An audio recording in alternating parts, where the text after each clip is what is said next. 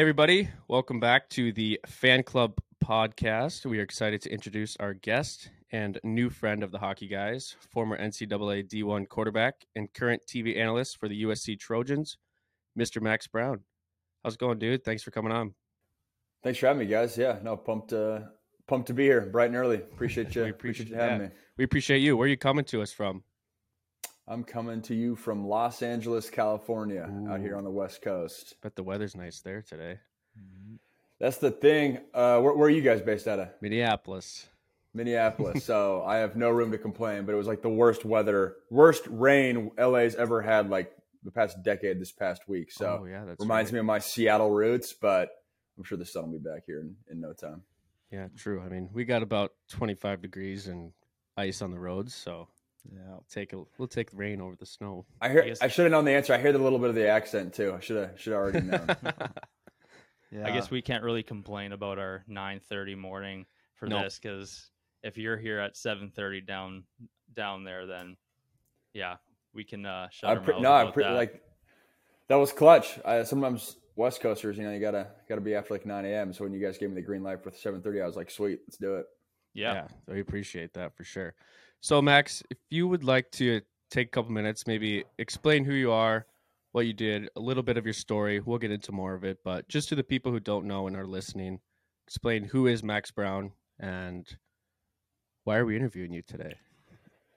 Who is Max Browne? Yeah, I would say currently I am a college football analyst for the Pac-12 networks and SiriusXM radio. I do some stuff for USC as well with their just athletic department and content there. I'm also a commercial real estate broker here in LA. It's kind of my day job. So that's the current Max Browne. The old Max Browne in a prior life.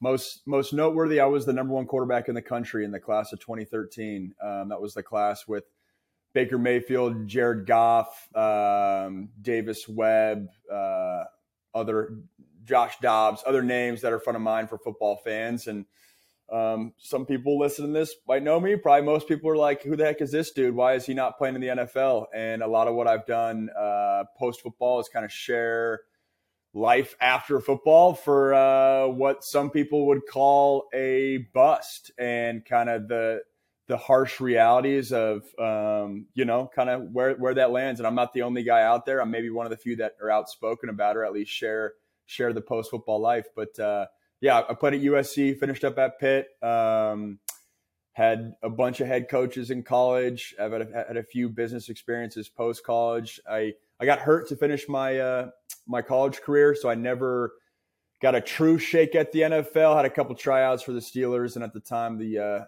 Redskins, now the Commanders, but ultimately pivoted away from football. And in 2018, I got my start in broadcasting by making YouTube videos, breaking down college games in my kitchen, which got my foot in the door. And ever since, in the past like 4 or 5 years, kind of just chipped away, got a bigger gig every year. And excited for what's ahead. That's super cool. Thank you. You mentioned making videos in your kitchen. I didn't know any of that, so I'm glad that you said that. So that's kind of where you started and how you built this pedigree for getting on TV and getting your, what do they call that? A reel, your TV reel kind of thing. So you kind of had a homemade reel. Dude, exactly. I mean, and that's one thing I think people underestimate of why I did the YouTube videos, because I get comments now like, where are you? I miss you on YouTube. But the whole goal originally was, I never had any experience. I never took broadcasting classes. I never did like the whole in the locker room interviews or any of that. But I knew I wanted my North Star for broadcasting is to be a color commentator in the booth for big time college football games. And in 2018, when I was asking mentors like, hey, how do I get into this industry?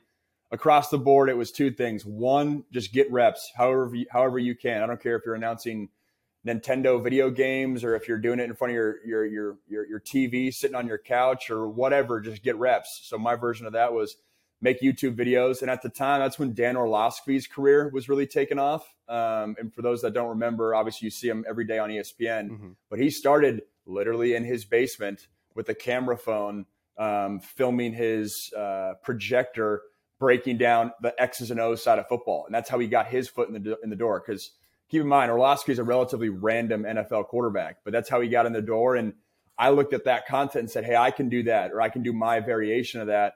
But I had a little bit higher production value. So it's more like a TV show, like an episode for YouTube. And ultimately I was able to package that for a reel. And not only did it showcase kind of what I could do and what I know, but it also, for decision makers at a Pac-12 network or a SiriusXM, they're like, hey, dude, this kid's hungry. This kid's not just standing by for someone to give him an opportunity. He's going to buckle down in his kitchen with his sink behind him, and it doesn't matter what it looks like. He's finding a way to make something happen. That's awesome. How bad were you in front of the camera when you first started in your kitchen? Like, obviously, probably had no idea how to make a video even. Like, what was the learning experience like for you doing that? Because that's kind of how we started too. Just not much of a background in it. None of us went to school for it, so I can kind of relate to the homemade videos. Yeah, I mean, you guys can certainly relate to this. I remember, it taking 16 cuts to get like the right intro and 17 cuts to get the right outro, and overthinking everything and all that. I was lucky in that as a quarterback at USC and Pitt and my high school career, I had a lot of like interviews in front of the camera, so I wasn't like totally raw. But don't get me wrong, that ramp up period for the YouTube side was a lot. And luckily, I had one of my best buds stood up at my wedding a few months ago. He helped me out on the side editing the videos and compiling them together. So I'm not as much on the editing side. I can do my thing, but it took a lot of reps to get used to the intros and the outros for sure. That's super cool, and definitely something that we relate to because of just how we were so raw and so random, kind of. And it took so many takes. And even here, this is our second podcast guest. I mean, we still feel a little rusty and learning how to do it. It's definitely different. Like the intro side too, you'll refilm an intro 16 times just because you feel like it has to be perfect right off the bat, when in reality it's like you're never going to get it perfect. It's going to take 300 tries probably until you actually get comfortable with it. So I don't know, it's been definitely a journey with that, and it's cool that you've had that same experience, because I feel like a lot of people starting out will always feel that way. Mm-hmm. One last little point about that. I know the hardest part for me when I got into broadcasting, it was not, calling games in the booth and reacting on the fly. It was asking questions. That's the hard, and transitions in and out. For me, that's that. Like when I host SiriusXM radio shows, being smooth and asking the right questions and not being robotic, and having it flow one question after another, and getting guests in and out of series and segments. It's the greats make it look so easy, and it certainly is not. So that was my biggest learning curve getting into the industry. Yeah, we had a couple random TV interviews, I think last spring, and a radio one, and I was sitting there just panicking, like hearts racing, don't even know how to answer these questions. Just give the subtle and standard. Yep, all good. Did this. But Max, I wanted to talk to you. Obviously, you were a D1 athlete. We were Division III athletes. This is definitely not a sports podcast, but just kind of wanted to talk to you about what was it like being a Division I football player, especially at USC and Pitt, two major schools. We just briefly chat about what you learned from it. Maybe not necessarily on the sports side, but on the other side of the world side.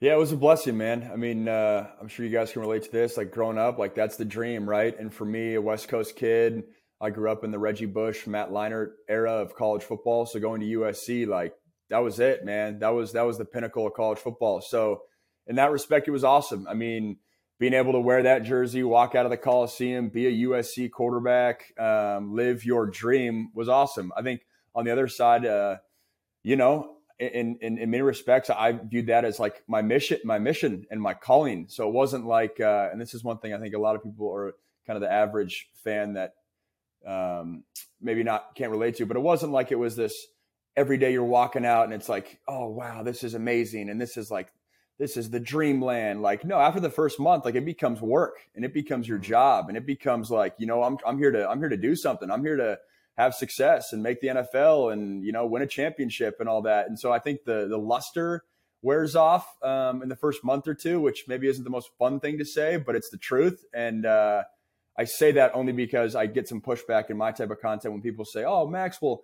you were just so lucky to be at USC. And don't get me wrong, it was an absolute blessing. But with that came some of the tough parts. And I think I learned a lot about what it means to be gritty, to persevere when you're getting reamed on social media, when people are calling your names and why aren't you playing and you suck and you're this and all that. Like that's the dark side, especially when you're working your ass off and it's year after year, you know, showing up and putting your best foot forward and not seeing the results. That's tough, but it's also life. And I think I had my college career set me up in a weird way. I would have never wanted this way, but it set me up to be, you know, a battle-tested adult going into the next phase of life, which certainly was a blessing. That whole experience, kind of getting used to getting dragged through the mud a little bit and what happens when life, you know, punches you in the face, so to speak. So those lessons were invaluable. But I mean, to circle back or make it full circle, at the end of the day, it's college football. I mean, I had the opportunity to play on the road at Oregon, on the road at Utah, on the road at Penn State, Virginia Tech. Those are the stadiums that you grow up watching, that you're playing NCAA football with. So that part was amazing. But I say that more sobering comments because that's my reality, and not everyone necessarily has the fairy tale college football career. I wasn't fortunate enough to have that, but I wouldn't change it because it's made me who I am, and I'm better because of it for sure.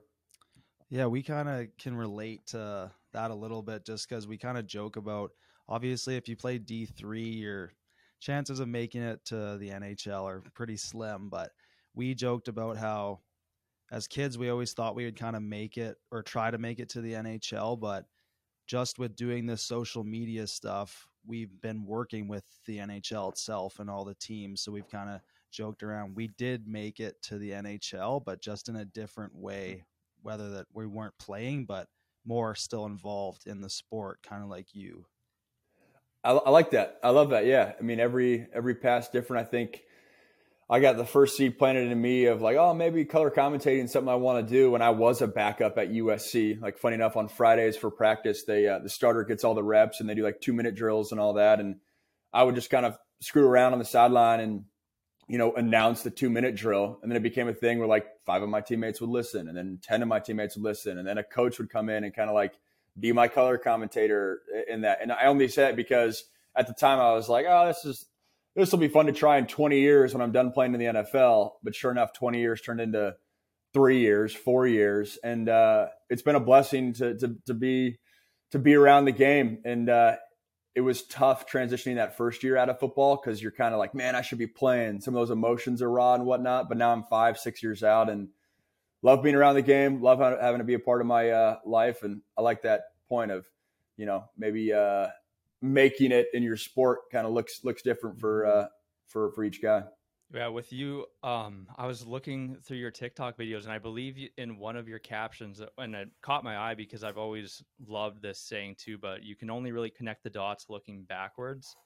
And that was something that I feel like when you said of like the color commentating and how that connected to what you're doing in the future, but not necessarily, you didn't know that you're going to be doing that when you started, but to you, like, how much has looking back now been that impact, and that you can really only see the path when you're here today, but starting things obviously 5 years ago when that was, it's totally different. Yeah, no, love that quote as well. It's the Steve Jobs, former Apple CEO, the graduation speech. I mean, it's been a big part of me. And I think that's one thing, when I was in it and times weren't the best, I kind of always had the perspective to be like, it doesn't do me any good to, you know, either blast my coach in the media or be like hey, I want people to feel sorry for me, or start complaining or start bad mouthing or leave, just like burn bridges, I guess. And I never did that. And what's cool kind of about my story is, you know, a lot of the breaks that I've got broadcasting and kind of post football are coming from place like the USC SID, who, you know, he's like the point man for all media contacts. Like when I was getting benched and those were dark times, he was the guy that was like, Max, you got to do this interview. I'm sorry. And I would like, you know, gear up and do the interview and all that.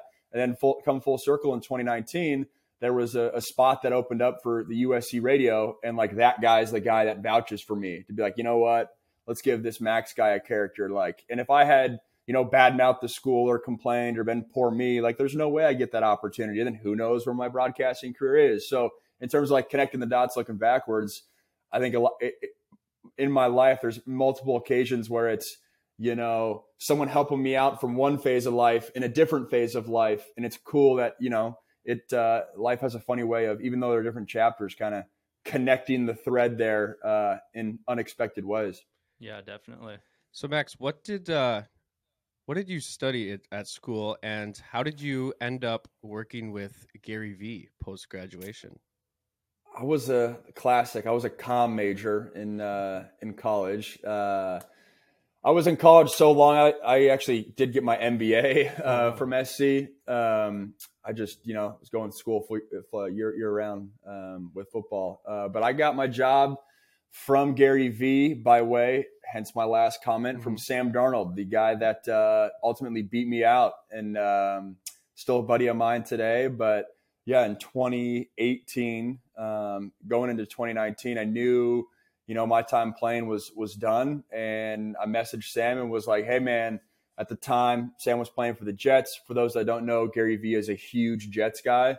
And I messaged Sam and was like, hey man, I don't really know what I want to do post football, but got some advice of, if you don't know what to do, go work for someone that you admire or you view as a mentor figure. For me at that time, still is, but especially at that time, Gary Vee was certainly that guy. I hit up Sam and was like, could you put in a good word or see if you could do anything? He's like, yeah, of course, man. And sure enough, a couple months later, I was and had two check bags and was flying out to New York to start a new chapter working for Gary Vee. That's amazing. What did you all do for him specifically? Like, what was your days like working there? Yeah, so Gary, at least when I worked for him, had a personal content team of 30 people. So you guys are in the content space. We both are. Can imagine how streamlined you could have everything with 30 people, full-time people helping you with content. Yeah, that dude's a machine. I got nothing but good things to say about him. He's genuine, authentic, and he's a beast. He works his ass off. But for me personally, I like a lot of people on his team, I wore a bunch of different hats. I helped with content best practices in terms of formatting, titling, intros, outros, CTAs, things of that nature, specifically with Instagram, which was his focus at the time. It was interesting. He was ahead of time with TikTok in 2019. I remember him telling me, dude, you got to post on TikTok, And classic, I was like, dude, I don't got time for that or whatever. That's why you started? Did he get you to start? My first video is in 2019, and yes, that's what got me to start. But at the time, I was like, dude, this is rinky dink. Like, what are we what are we doing here? And I didn't really fully buy in, honestly, until this past fall, which that's on me. But he was cutting edge for TikTok, and I helped. My primary duty outside of the content stuff was I ran ads for him. So he has some businesses on the side, and running Facebook, Google, YouTube ads to his audience, and strategizing around that was my main responsibility. That's incredible. He's someone that we definitely look up to as well and have learned a lot from him. What would you say? He's the man. Something personal that maybe people don't know about him. I mean, his life's pretty open. Everyone knows that he is a machine, like you said, but what's something maybe personal about him that he shared with you that really inspired you or motivated you, or just like a little thing he does daily that maybe people do not know? I think big picture, and as you guys could probably imagine, Gary, for some people, can be a polarizing figure because they first learned of him in 2015 when he's screaming at the camera, telling you to get your ass out of bed and go to work. He's obviously toned down from that, but I noticed a lot of people are like, dude, this guy's ruthless, or like this guy's crazy. Like what? Like he's not my type of guy. And in my experience, most people that say that, they need to watch Gary's content, because if you listen to the true message of Gary's content, it's a lot about empathy, perspective, self-awareness, those more warm topics, which his delivery can sometimes be cutthroat, but that's what people need. So I think that's the first and foremost, is Gary talks a lot about, those topics I just mentioned, rather than hard work, when you truly, truly listen to his message and dive in. I think more of a tactical thing that dude is so efficient. And I think his schedule at some point kind of comes in my mind, probably every week, of he's big on, can I make a 20-minute meeting 7 minutes? Can I make a 30-minute meeting 17 minutes? And you do that throughout. If you make that a mindset throughout the day, like, you can get so much more done. And especially for a guy like me, I got the real estate stuff, I got the TikTok stuff, I got the broadcasting stuff. Like, it's so easy for days to just disappear, where Gary makes it a point of, we don't need to have these long meetings. And not that you're rushing people, not that you're not being like a dick in meetings. You're just getting this show on the road and not, stretching things out. And that's a big reason why Gary is so productive. And I also think one thing that I've adopted in my life is, people love talking about, hey, you got to focus on one thing and only that one thing. And if you don't focus on that one thing, like, then you're going to fail. Like, that type of mindset. Gary does the exact opposite, right? He has so many irons in the fire, and inevitably things are going to fall through the cracks, right? He's maybe not going to be as productive in one arena, but because he has so many irons in the fire, he's able to do a lot of stuff. He's not getting burnt out in one thing. He's able to leverage one iron off the other iron. And I think that I've adopted that in my life of, not saying, hey, I have to be full-time broadcasting, being wary that I don't want to spread myself too thin and handicap my career.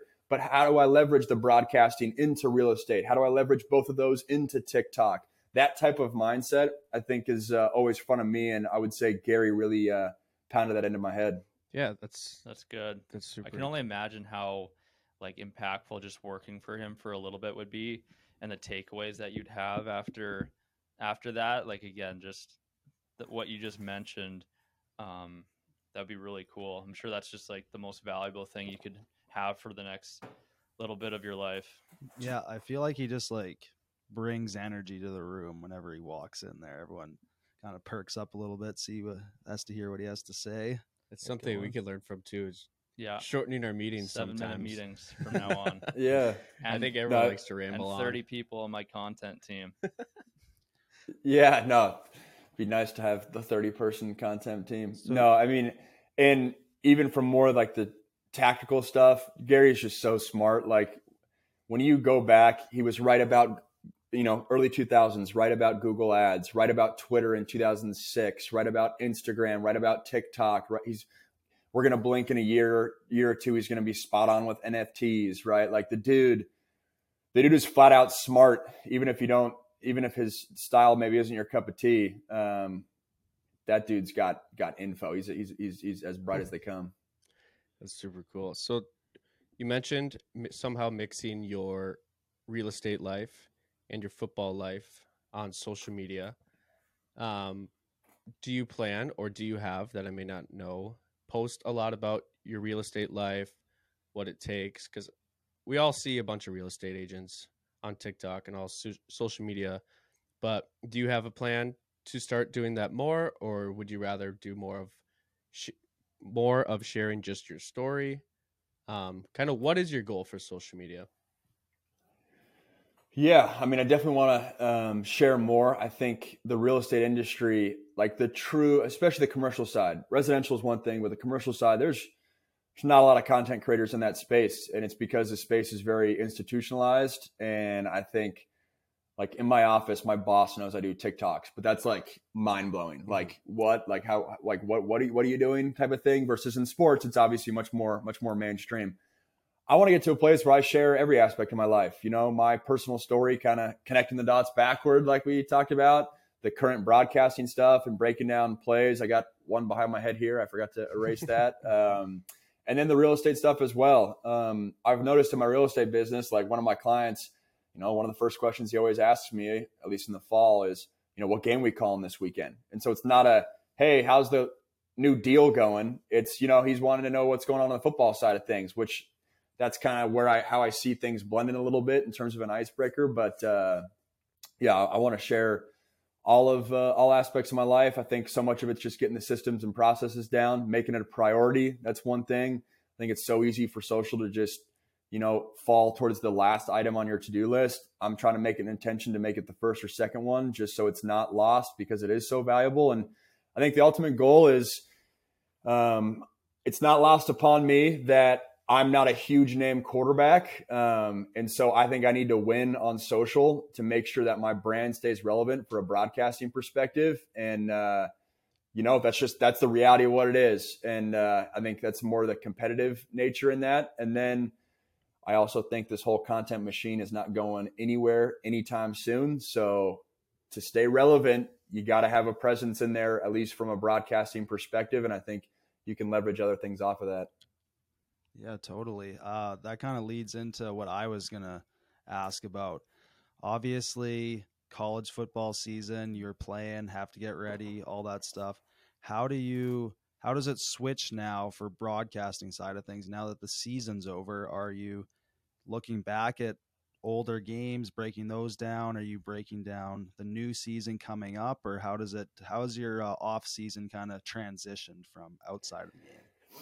Dude, that's a good question. And that's funny. That was like a big intention of mine going into the new year, because I think in years past, I've, took my foot off the gas a little bit. And the falls are a grind for me. It's working 7 days a week. It's, September 1 to really December 15th. They're like, yo, we're working here. And so when that's done, I'm like, all right, now I can take a breath. And in years past, I took too long of a breath of, kind of taken off from a content perspective, football wise, like January and February. So this season, making a point to not do that. But football has done a good job, especially with the transfer portal, the NFL draft, the combine, of being year round. So there might not be as many topics to talk about, but there's certainly still stuff to talk about, especially with like transfer portal, because guys are always moving around. So I'll do a combo of it, looking back to previous games. Last year I did some content around like, top 10 plays, NFL the past decade type of stuff. But football's year round. There's always stuff to talk about. It's just a matter of dusting it off, digging it out. What do you see for college athletes, any sport?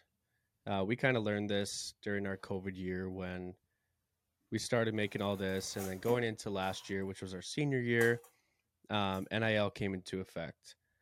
Do you see now that you kind of have, and you're always around players, always around schools, do you see more and more players starting to work with NIL?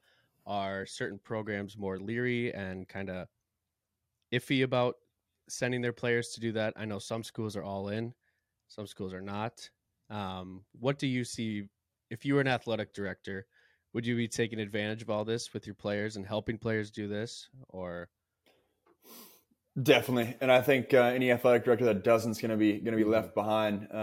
But yeah, for NIL, there's really two major buckets. There's the NIL collectives, which you'll hear, which is basically boosters pulling together a pot of money to provide to players and provide resources for them. And then there's like brand deals, which the TikTok, Instagram, we're more familiar with that in terms of, hey, Nike is paying so-and-so X amount of money to create certain posts or do an appearance or things like that. And I think the collectives are certainly here to stay. It is only a matter of time before some program has some rich booster that basically says, screw it. I have more money than I know what to do with.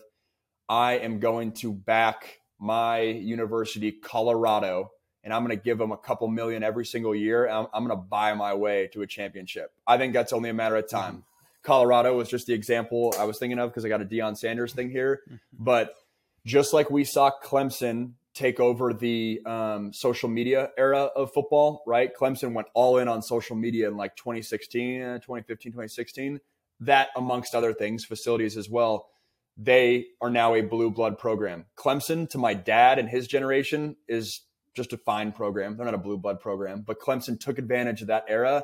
And as a result, now they are a blue blood program for every 18-year-old kid who's a recruit. Similar with Oregon. Oregon, not a blue blood program in 2000. You could argue where they're at right now, but the arms race of facilities and uniforms and swag in the mid 2000s, they won that. And as a result, they're front of mind for every recruit in the country who's a 4 or 5-star guy. So I think there's going to be a school that takes advantage of this NIL wave. It's not necessarily blue blood right now. That is as a result of NIL. The brand deal side of things, It's funny, man. I think we all can relate to that. I think 2 years ago, it was like, oh, every university is going to invest a ton in content and make every player a personal brand and all that. But I don't care how much money you invest into that. You need to have guys that are comfortable pressing post on social media to build that brand. And that's not going to happen anytime soon for the masses. Yes, you're going to have guys here and there, but I think that's actually going to taper off a little bit, which is awesome because it leaves ways for guys like us to slide in there and work with sports brands when USC's running back isn't doing anything. Mm-hmm. So I think that side will taper off. I think NIL is here to stay and will be a major factor in football, especially in the years to come. Yeah. Do you see that collective, the NIL collective, somehow becoming an issue one day and kind of taking away from college football, or making college football seem more like the NFL? If there's people with purchasing power creating these super teams all of a sudden at University of Colorado or something, like you said, what's the fine line before it takes away that college football NFL split, in your opinion? Yeah, there's definitely concerns. I'm not in the camp that it's an issue or like, oh man, I miss the old days of football and you got to keep tradition. Like, okay, of course, it hurts me that USC is going to the Big Ten because I want to see USC versus UW every other year, right? Out west. Like, that part is, I guess, just different and new, but it's not, I don't view that as an issue. And I come at it from a perspective of, hey, I was a 5-star recruit and coaches made millions off of signing guys like me, right? That was how they made money. And I left football with like, 10 grand in my bank account. And that was because I saved my stipend check. So I missed out on a ton of money as a result of not being in the NIL world. I mean, hundreds of thousands of dollars, mm-hmm. which is life-changing. And I'll be fine. I'll be okay. But I have teammates and peers that were 4- or 5-star guys in that era that were in the same dynamic of me. Things didn't work out. And then they are kind of shit out of luck. And that's what's front of mind for me, is that guy should get money when he is the 5-star recruit. And I think that part is good. You're going to get your market value. What someone's willing to pay, you're going to get your market value. And is that going to hurt schools like a Oregon State or a Washington State here out west and maybe make the divide a little bit more? Sure. But I think that's just kind of the nature of where things are heading. It's inevitable. I do think there's got to be some sort of guidelines around, what you can do, when you can do it. But big picture, I think the payment side is good because that's what the market says those players are deserving of. Yeah, for sure. And we need NCAA football back too for Xbox because that was one of my favorite. I made it in there. I was in the I graduated high school early, and so I got to USC January 13. The last one I ever made was NCAA 14, which is they're always a year ahead. And I'm the USC freshman quarterback, who's a 65 overall. So I was the last class to make the cut in the video game. That's great. Yeah, going back to the NIL thing, we were lucky enough because when we first started the account, it was in the talks. It wasn't approved yet. So we were kind of just building off of just our own kind of friendship videos, didn't have any kind of brands pressuring us to fall into things that maybe wouldn't fit because we literally weren't allowed. And then we built a following enough to where once it was approved, brands were kind of coming at us from all directions, and we kind of had to pick and choose which ones fit us more. So do you think that a lot of athletes have to be able to prepare themselves to kind of not just take all the money or take the brands that have the biggest names or whatever, but more kind of suit their own personality? Definitely. And I think that's, a best practice for any content creator. Now I'm tapping into the Gary V learnings and whatnot. But I think one of the worst things you can do as a content creator is work with every brand that sends you X amount of dollars just to make a living and whatnot. Because one, you kind of you lose a little bit of trust with your audience, right? Because they're like, oh, this dude's promoting everything. But then 2, you're not going to convert as well from a brand perspective, right? That's one thing. My wife's a content creator, and when she started her business, she did not do any brand deals the first couple of years. And so she gained a lot of trust with her audience of, not selling. Like one of the worst things you can do on social is sell. I literally had a conversation about that from one of my real estate partners the other day. She's like, oh, just go to the building and say, sell the building for a TikTok video. I was like, that's not how TikTok works. It's not how social works. People don't want to get sold to all the time. Anyways, I do think being intentional with the brands you work with is front of mind, because you'll convert better. That brand will pay you more. You won't have to make as many brand deals, and your audience will trust you. I think to really crush it in the brand deal world, you get 2 to 5 brand deals with some bigger companies that pay you well, and it becomes less immersive too. And I think it's easier to sustain as a content creator rather than doing 15 brand deals a month or whatever that looks like. Yeah, I think that's a great answer. I think that was a pretty valuable thing for people to hear, and hopefully that the younger people coming up, because obviously this is getting more and more popular, and they might not know things like that, and they might not know that every time you do a brand deal, if it's the wrong one, your fans or your people that watch you might start swaying away from you. And luckily, we've been pretty lucky with that. But what do you say? Yeah, no, for sure. Yeah, you get brand deals off of engagement. I think a lot of people just focus only on the followers.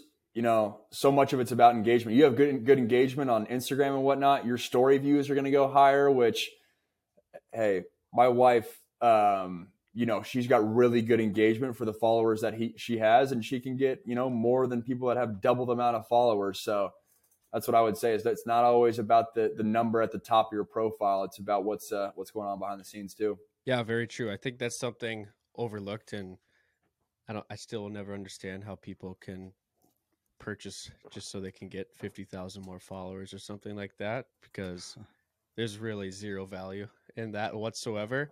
Something that we've always been very appreciative of is the engagement from our fans too, and we try to personally reach out to them and answer DMs and talk to them when we can. We've called fans before and surprised, just because being personal with people goes a lot farther than showing them a pleasant photo or a funny video, because they are people just like us. We're pretty standard human beings over here. Mm-hmm. So just being ourselves, talking with people, and showing that appreciation for others and the people that do follow you, definitely adds more value to your page and everything you do. So what's next for you?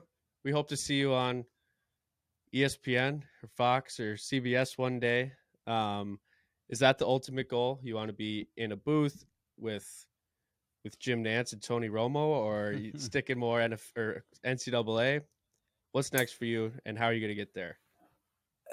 Yeah, if I was in the booth with Jim Nantz, that would mean Tony Romo is gone to the sideline, and I had to swoop in there. Yeah. No, that would be the ultimate goal. I want to call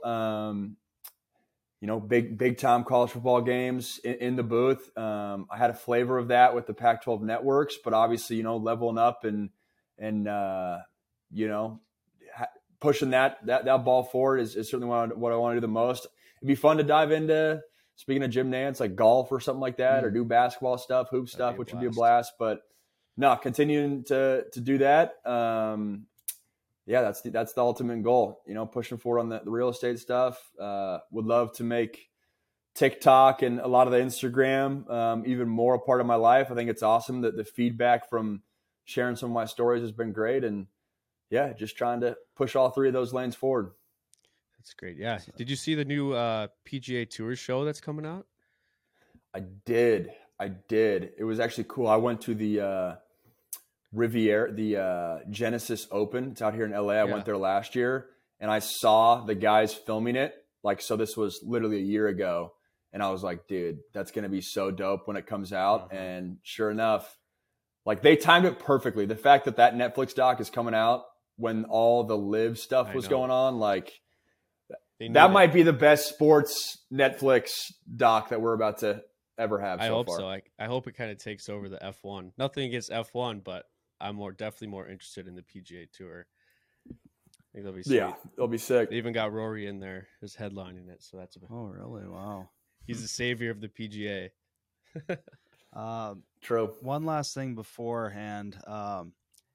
We'd just like to say that we kind of did like a questionnaire thing of who we'd like to, or who our fans would like to see on the show. And your wife was actually requested a couple times, so might have to get her on.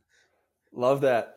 Yeah, I'm pretty sure she's still asleep right now, or else I'd have her make a little cameo. But yeah, I mean that's pretty impressive. If you guys got people requesting my wife, your guys' fan base must spread into the depths of TikTok and Instagram. Yeah, it's all over the place. That's for sure. Yeah, that's exactly the goal too. Is why as well that you came on here is that without what you've done on social media and the fact that you've been building a brand, and even though it's real estate and everything else, like in commentating, it's not about just the one sport and that you play that, but how there's so much value in sharing all this other things, and that's what we love and thought that you were doing a great job of. Appreciate that, guys. Yeah, no, it's been fun. It's been fun sharing the story, and I'm glad people find value of it and invite me on to podcasts like this, and appreciate everyone listening as well. Yeah, and if you ever come out here to do a Gopher game or something, let us know. Dude, yes. I need to. When are the Trojans coming out here next year? Or when is that switch? They got a couple not next year, but the year after. And yeah, they'll be heading out to Minnesota. One of my good buds in college was Browne O'Neal, the right tackle for the Vikings. And so I've been meaning to get out there for a game. So I gotta hit you guys up. What's your prediction for Sunday for the Vikes? Dude, careful answers here. I know, seriously. I need to I like them, man. And I feel like everyone's sleeping on them, right? Mm-hmm. Like they continue to win. They're like kind of, just hanging off in the background a little bit. Maybe not like the team in the NFC, but I like the Vikes to win, man. That'll be a good game. I love this weekend of football. It's a blast. I'll be chilling on my couch all weekend. Us too. We really appreciate you. It was really great to meet you and have a little conversation about your goals, our goals, and sharing our stories together. But everyone go check out Max Browne. All his socials are amazing. Really appreciate you. Feel free to plug your social media in too. Yeah, on TikTok, I'm Browne Max, Browne with an E at the end. And then Instagram, I'm the other way, Max Browne. Twitter, same thing. And yeah, I'll see you guys there. We appreciate you. Thanks for coming on the fan club. Well, that's pretty sweet. Yeah, I really like it's different listening to like when you're talking to a radio guy because they know how to He's talk. So good at they talking. Know how to talk. Yeah.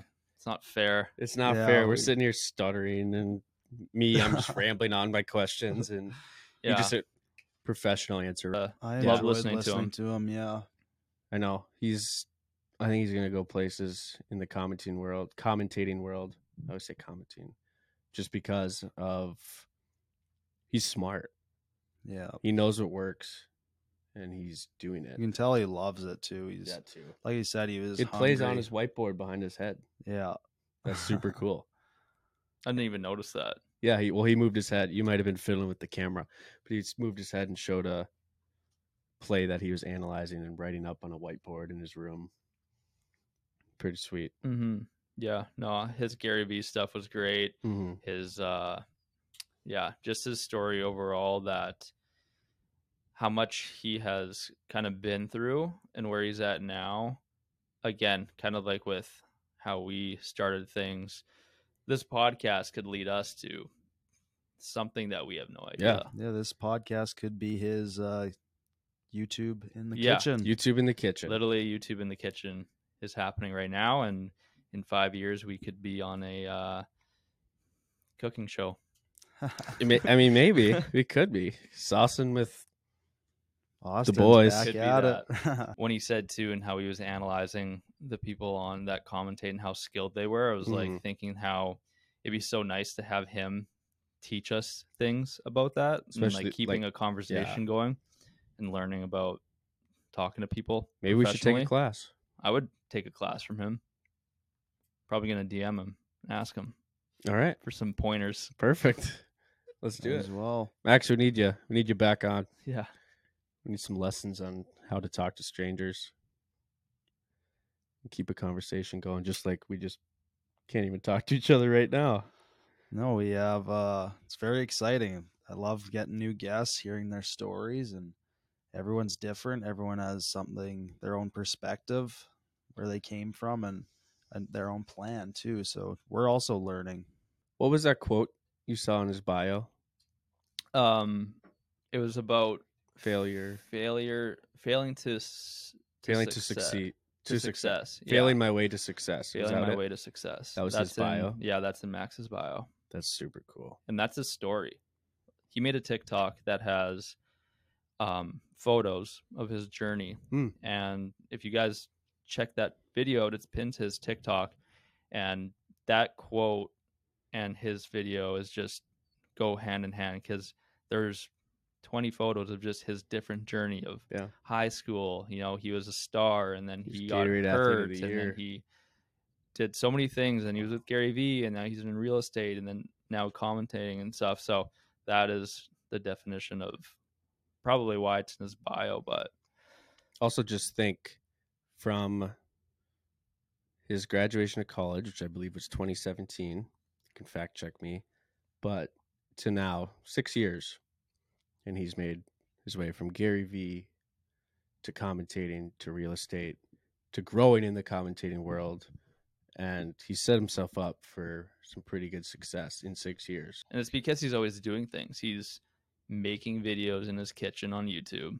Not many people do that just to get a job or just to practice and be good at something, which again leads you to something else. And I know there will be good things in his future, because you can tell when you don't quit, when you just fail, you're always going to fail. And if you never quit, you're never going to lose. His whole life, he was supposed to be this NFL quarterback. He found a way to make something of his own when it didn't work out. It's pretty inspiring, honestly. And definitely I think that dude works his ass off. Mm-hmm. You can just tell. It was 7:30 his time for that interview. Looked like he'd already been up for an hour. He's probably grinding. Yeah. Just, I don't know, one of those people that doesn't seem like anything's going to stop him or get in his way. No. And I think when you work probably with Gary Vee too, you understand what it takes, and how I bet if anyone here got a job with Gary Vee, we would realize that there's a defined reason why he's successful as he is. What are we working on right now currently when we record this, sorry? So we just got back from first week back from in the new year. So we're kind of just setting a lot of stuff up here. Got a new backdrop. Hopefully it looks good.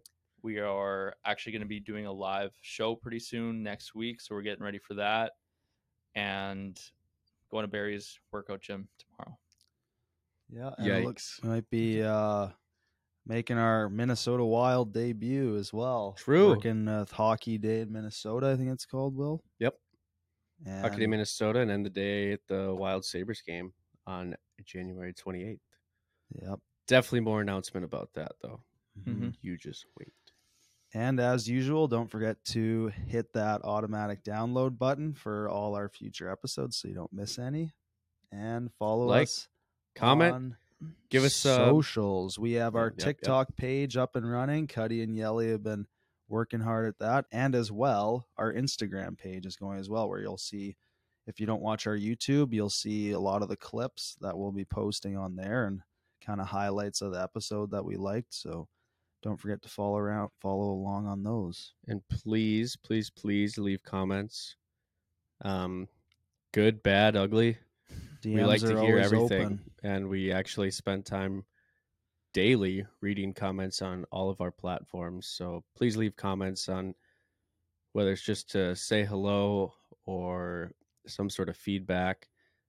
Guest suggestions. We like to learn from you too. So say anything you want. Give us any tips on how to make this podcast better. And thank you so much for listening. Lost in Frizz. Good work. Producers. I'm a fan of Max. Yep, Cuddy and, we're fans Cuddy and of Yelly. Max. Good job. That's the fan club. Max Browne. Thank you. Thank you. Thank you.